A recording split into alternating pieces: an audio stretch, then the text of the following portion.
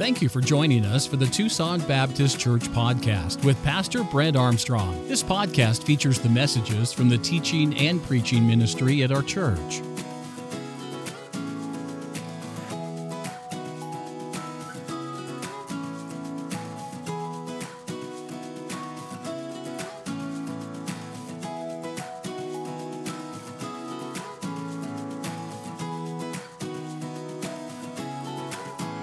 Here in Galatians chapter number 4, we have a story that I believe is a Christmas story in some ways, and I'd like to break this down. And I'd like to preach a 4-week study about the topic of Christmas.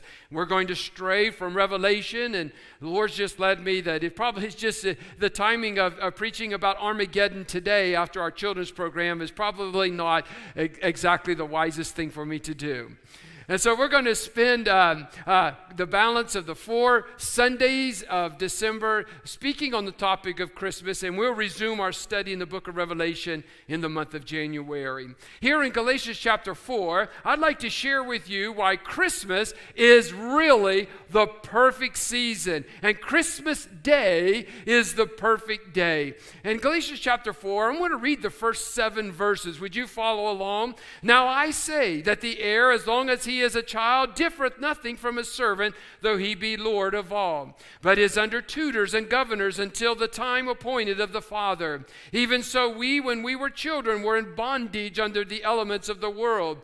But when the fullness of the time was come, God sent forth his Son, made or born of a woman, made or born under the law, to redeem them that were under the law, that we might receive the adoption of sons. And because ye are sons, God hath sent forth the Spirit of his Son into your hearts, crying, Abba, Father. Wherefore thou art no more a servant, but a son. And if a son, then an heir of God through Christ. May I ask you this morning, have you been adopted? Are you an heir? Are you a son or a daughter? If you can say that this morning, I trust you can say amen right now.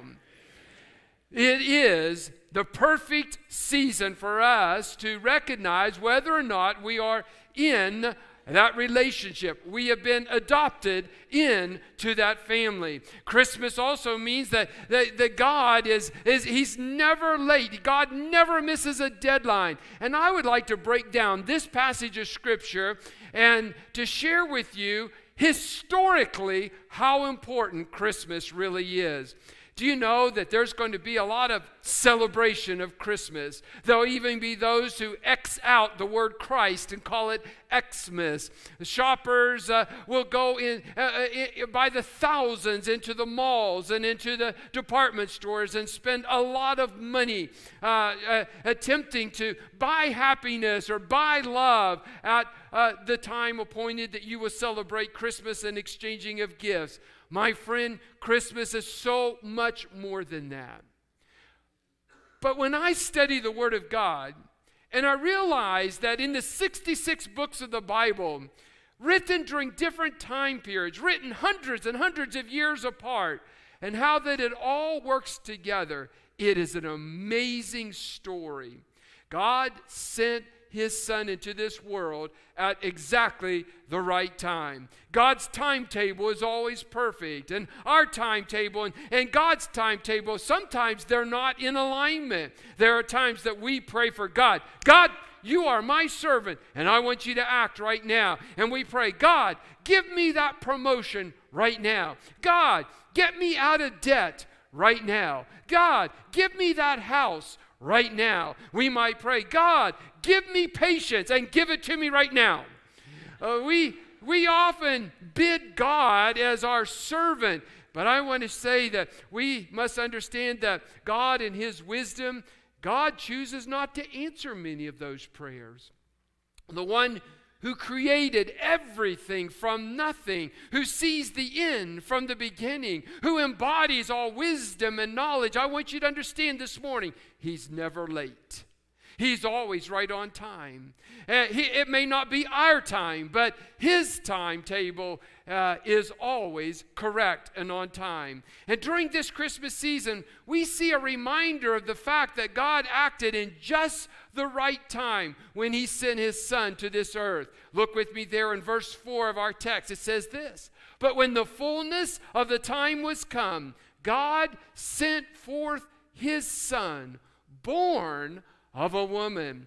That, to me, is an amazing statement. Have you ever thought that there was a perfect time for the Savior to be born? You might say, "Pastor, does this mean that there was one time in all of history when all things were perfectly aligned when Jesus was to be born?" I believe that's exactly what is being written here in verse number 4. Jesus came at precisely the right time. Christmas should remind us that God always has perfect timing. Now you might be thinking, so what?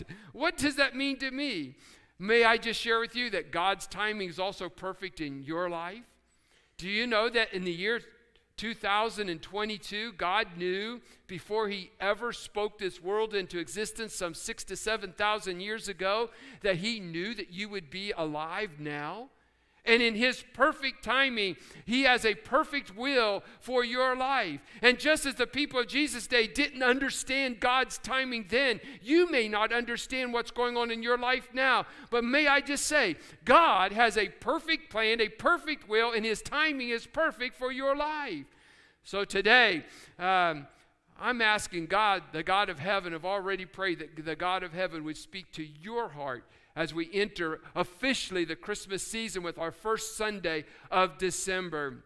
And in this passage, I would like to share with you about God's perfect plan. And I really think there's three aspects of God's perfect plan. And so let me break this down. Some of my message is a little bit tedious. And so you watch that person next to you and don't allow them to go to sleep. We're gonna explain from the Word of God some tedious things. I think sometimes we need to get into the weeds, if you will. We need to get in and understand more about how God's Word was written. And I'd like to do that this morning. But bear with me on that. In God's perfect plan, number one, I see the preparation of his planning, the preparation that took place for his coming. There was great preparation. We're told that the first advent or that first coming of Christ, it happened in the fullness of the time. Throughout the Old Testament, there were numerous prophecies that was given concerning the coming Messiah. There were prophecies concerning the manner of his birth, that he would be born of a virgin. Boy, isn't that important? You know why that's important?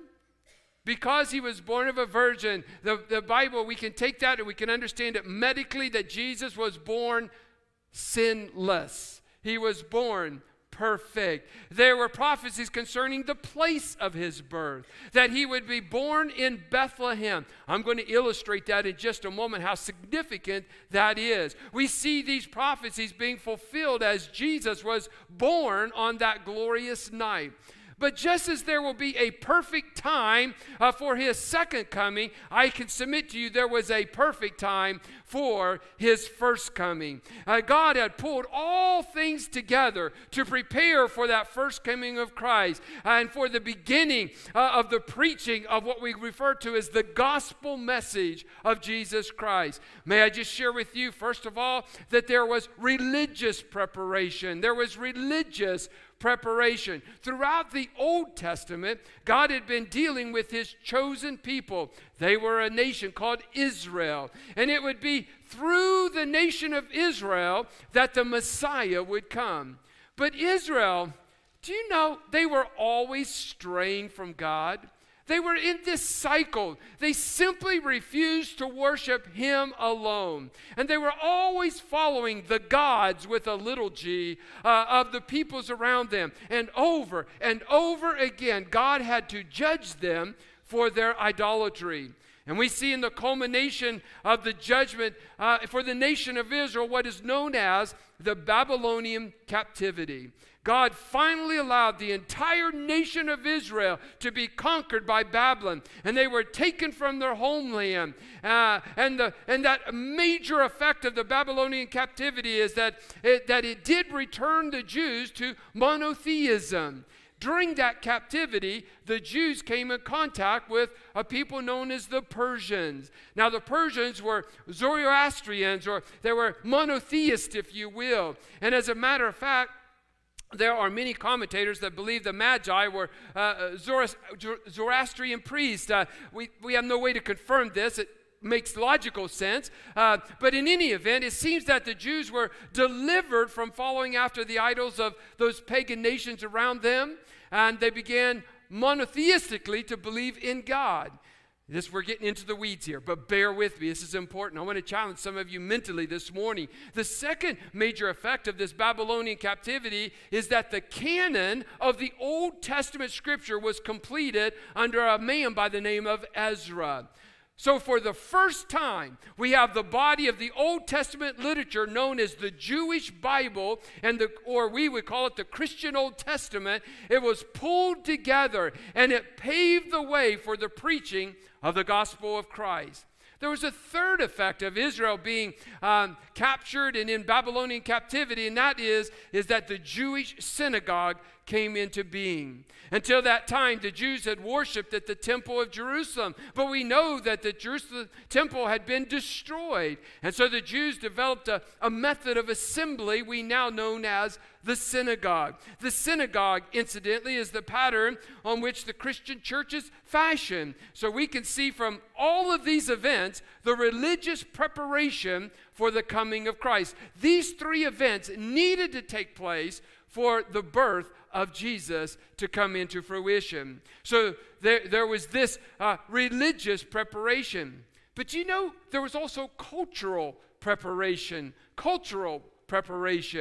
In 350 BC, before Christ, there arose a man by the name of Alexander. He was the son of the Macedonian king whose name was Philip, and we know him as Alexander the Great. In fact, if you study history, and I love studying history, Alexander the Great, he conquered the known world in 12 years. And under Alexander's influence, the world became Greek in culture and philosophy and institutions and art and drama and literature and architecture, thought and in medicine and even language. And Greek was spread so widely that the ordinary people became very familiar with a style of Greek known as Koine Greek. And it actually became an international language during this time period. Now, why is this important? This was very important because in 280 BC, the Hebrew scriptures were translated into Greek. And this was called the Septuagint. And the stage was set for the preaching of the gospel. Religiously, the Old Testament scriptures were gathered.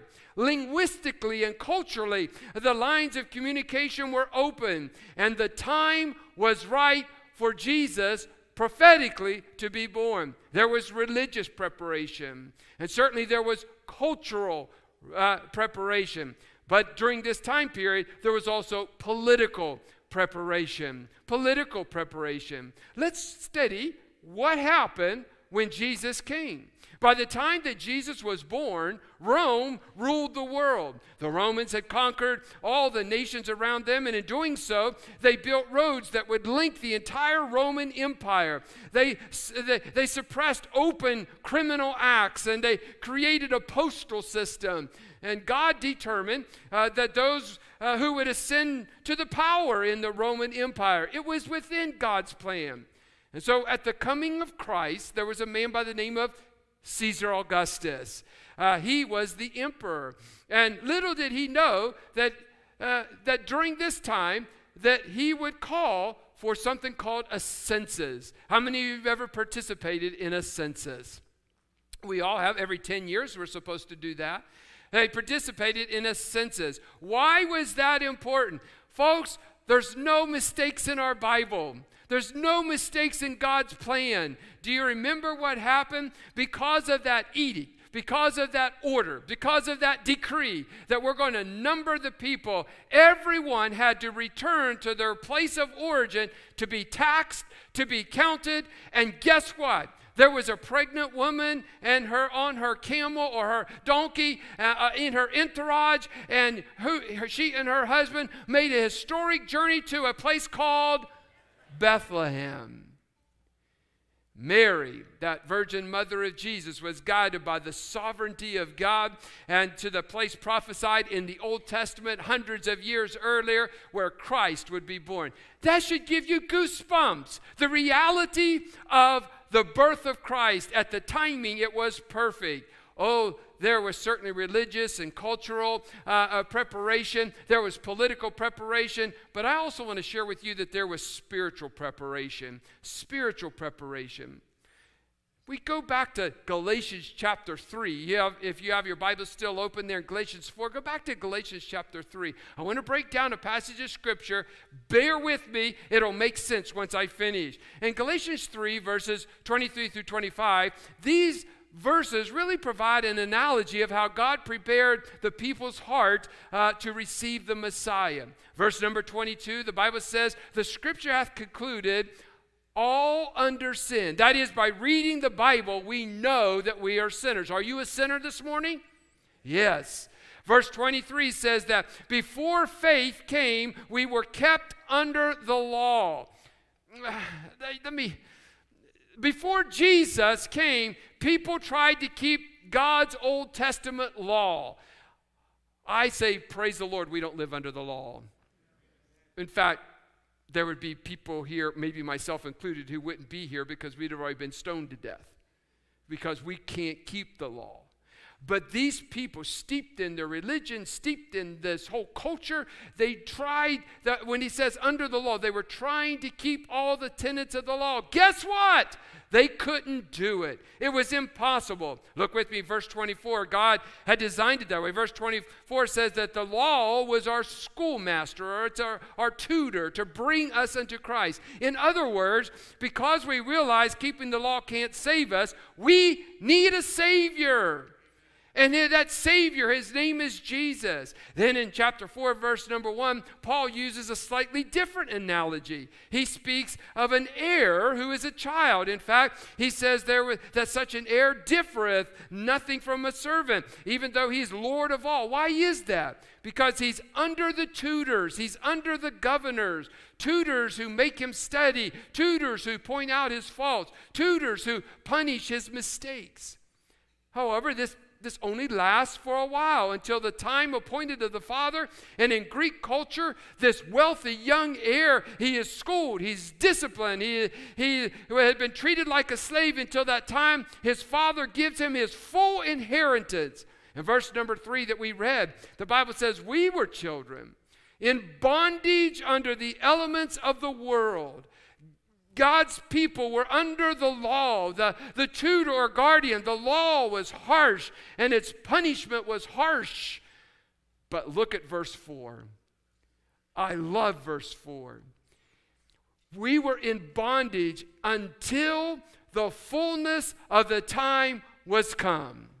Maybe if you mark in your Bibles or in your notes, you could draw a line from that phrase in verse number 2, until the time appointed of the Father, to the phrase in verse number 4, when the fullness of the time was come. Jesus coming, it signified that the time for a rich inheritance had arrived. My friend, if you know Jesus, you're fabulously rich. You're wealthy beyond measure. God's timing, his perfect timing, that perfect day reminds us that we're no longer under the law. The fullness of the time means that we now live in the full inheritance of God's spiritual blessings. I'm so thankful that God's plan was perfect. Second thing I see in this passage of Scripture about the perfect plan of God is we see the purpose of his coming. Do you know there was an absolute purpose for Jesus coming to this earth? In verse number 4, we see first of all that Jesus came to fulfill fulfill. Jesus came in the fullness of time to fulfill the work of the Lord. There was much to that night in Bethlehem over 2,000 years ago, much more than merely a babe in a manger. The Bible says God sent forth his Son. Jesus, he left his place of prominence and privilege in heaven to dwell in the womb of a young woman from Nazareth. How the angels must have trembled with awe. The creator of the universe was carried in a woman's belly. He was made or born of a woman. This speaks of his humanity. And because he was the offspring of the Holy Spirit and had no human father, he is absolutely divine. However, in his mother, he's absolutely human.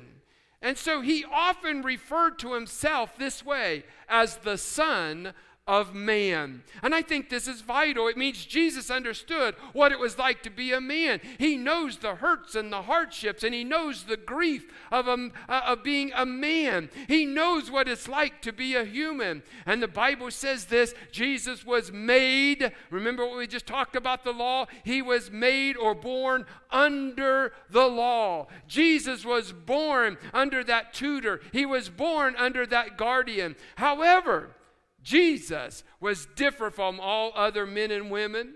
The law didn't point out his sin and his failures because he had none. On the contrary, the law pointed out his perfection. Jesus was perfect. The law proved that Jesus was qualified to be the perfect sacrifice for our sin.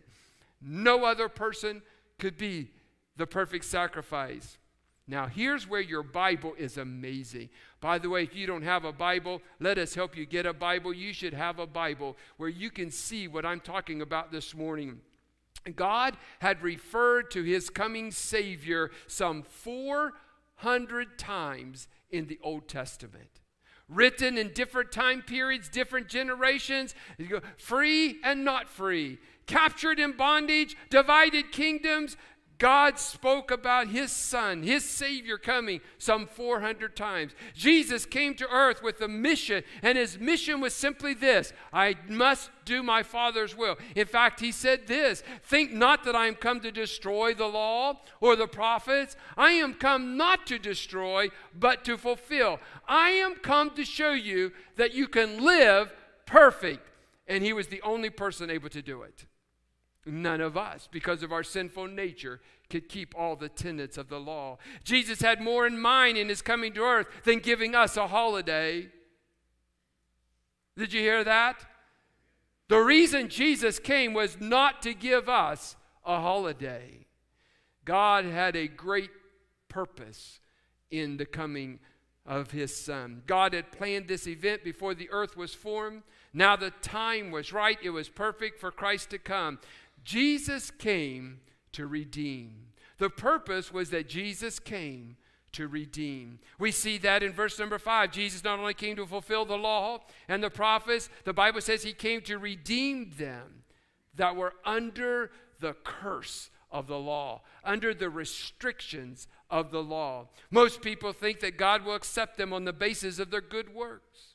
And they believe that God somehow measures their good deeds against their bad deeds, and that in the end of their life, that their good deeds will be greater than their bad deeds, and everything's going to work out okay. Guess what? No one's that good. In Isaiah 64, the prophet wrote this: all of our unrighteousness is as what? Filthy, dirty, smelly, stinking, pus-filled rags. That's the point of the Old Testament law. It is our tutor, our teacher, that shows us that at our very best that we can never be good enough. And it points us to this: I need a Savior. I'd like for us to say that this morning, that phrase, I need a Savior, because it's true for every single one of us. And I really don't care about your background. I don't care how you can come up and tell me about all the good deeds of righteousness you've done to help other people. The fact is that I need a Savior, and you need a Savior too. Let's personalize that this morning. Let's say that together. I need a Savior. Let's say that one more time. I need a Savior. You need a Savior. I need a Savior. And that is why Jesus came to this earth. So our works, they testify to the fact that we cannot be righteous in of ourselves. And so Jesus came. He bore our humanity. He bore, or our iniquity was placed on him. He died on the cross in our place. He accepted the full measure of God's punishment of our sin and placed it on his Son. Some of you who are older, you might understand this illustration. When I was younger, we would go to the neighborhood grocery store, and my mom would pay for the groceries, and depending on how big the bill is, she would get these green stamps. How many of you remember green stamps? All right.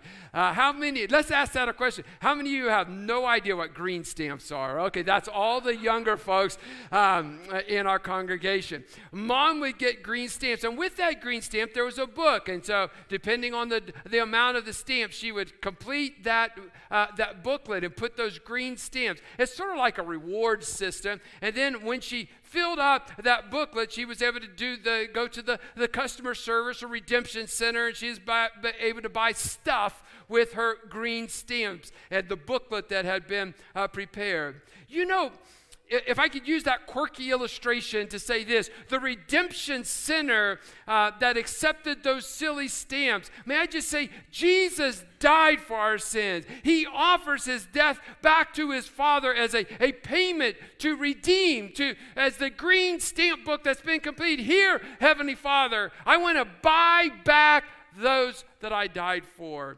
I want to free them from the penalty. I want to free them from the power of sin that has a stranglehold on them. And you know that 2,000 years ago, Jesus did that, and he's still doing it today. That offer still stands. We have one of only two choices. We can choose to live our lives in our own strength. And we could say, my religion will get me to heaven. My baptism will get me to heaven. My good works will get me to heaven. And we can take our own chances that I'll live righteously enough to earn my way to heaven. Oh, my friend, you're going to be sadly disappointed, because at the last breath that you breathe on this earth, the next breath will be in a place called hell. Because you cannot live perfect enough. Oh, sometimes we have visitors and you say, well, you're just trying to get me to become a Baptist. Absolutely not. I'm trying to get you to become a Christian, a Christ follower. Someone who will put your faith and trust in Jesus Christ. We have one of two choices. I can do it in my own strength. Or the second choice is that I can accept God's offer of salvation by faith in the finished work of his Son, Jesus Christ.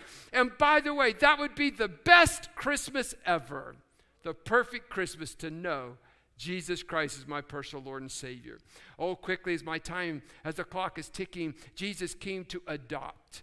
One of the reasons or purposes that he came, Jesus came to adopt. In verse number 5, this verse teaches that Jesus' purpose in coming was not only to fulfill, not only to redeem, but to adopt us into his forever family, that we might receive the adoption of sons. Now, that word adoption in the Greek comes from two Greek words. One, the first part of that Greek word means to place, and the second part of that Greek word means a son. Thus, adoption literally means this in the Greek language, the placing of a son. And when you come to Jesus, when you were saved, God adopted you into his forever family.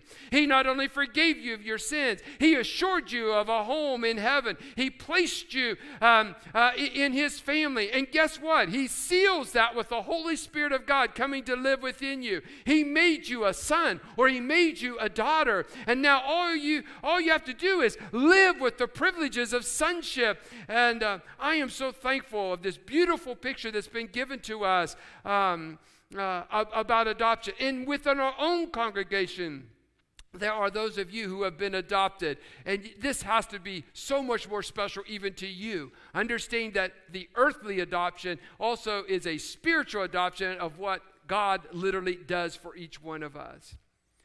In 2 Samuel chapter 9, there's an interesting story.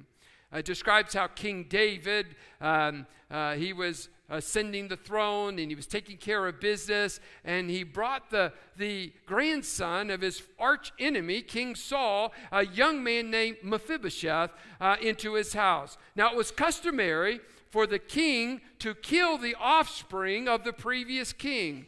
David didn't do that. King David, he brought this poor, lonely, crippled boy into his home.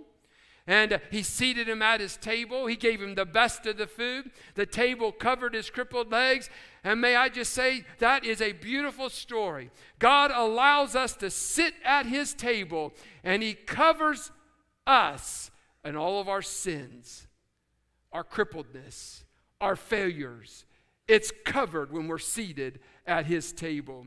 Friends, Christmas means that I've been adopted. And as the old song says, I'm a child of the King, a child of the King. Jesus was born in a manger not only to pay for my sins, but also to adopt me into God's forever family. Are you part of God's forever family today?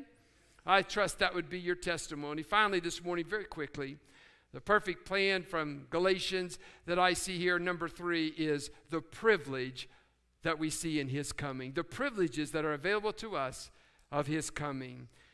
Listen to what the Bible says. We are no longer slaves, but we're sons. We're no longer slaves, but we're sons. Verse 7 says, thou art no more a servant, but a son. Verse 6 says, because you are sons, God hath sent forth the Spirit of his Son into your hearts. Verse 4 says, God sent forth his Son. And here he says, God has sent forth the Spirit of his Son. God sent his Son to give us access to him. And he sends his Holy Spirit to give us intimacy with him. Do you have that this morning? Do you know that you have an intimate relationship with the God of heaven because the Holy Spirit of God lives within you? Because we're not slaves, because we have God's Spirit indwelling, our hearts can literally cry out in triumphal worship, Abba, Father. It's the Spirit who's crying out, Abba, Father.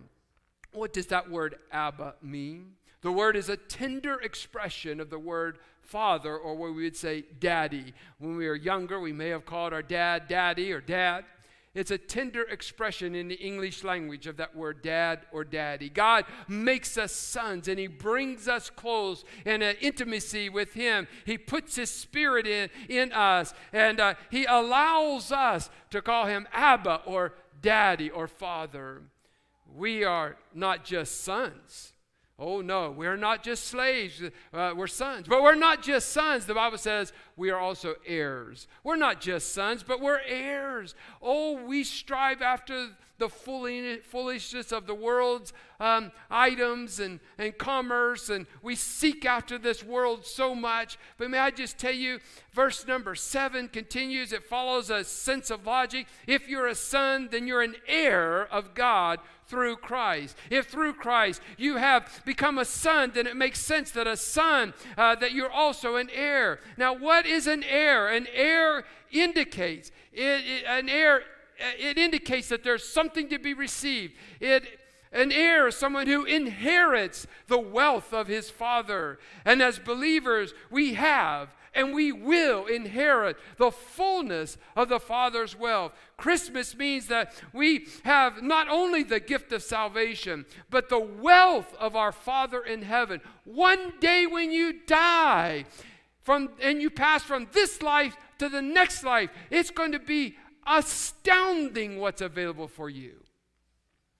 Romans chapter 8 says it this way: the Spirit itself beareth witness with our spirit that we are the children of God, and if children, then heirs, heirs of God, and joint heirs with Christ. If so be that we suffer with him, that we may also be glorified together. Oh, let me wrap this up. Our time is gone. Over 2,000 years ago, there came a night when the fullness of the time had come. It was a perfect day. The angels appeared over the portals of heaven in expectancy. The plan of God through the ages was beginning to literally unfold. And it would be only moments before they announced to the shepherds, "For unto you is born this day in the city of David a Savior, which is Christ the Lord. And this shall be a sign unto you. You're going to find that babe wrapped in swaddling or wrapped in rags. And he's going to be lying in a manger." Thus the fullness of the time came. God sent forth his Son, born of a woman, made and born under the law, so that he could ultimately defeat the law. And unable to contain, just imagine the angels of heaven, unable to contain their joy any longer. The angels would explode with a cry of jubilation. "Glory to God in the highest, and on earth, peace, goodwill toward men." I wonder if you've ever experienced that fullness. You've ever trusted Jesus Christ as your personal Lord and Savior.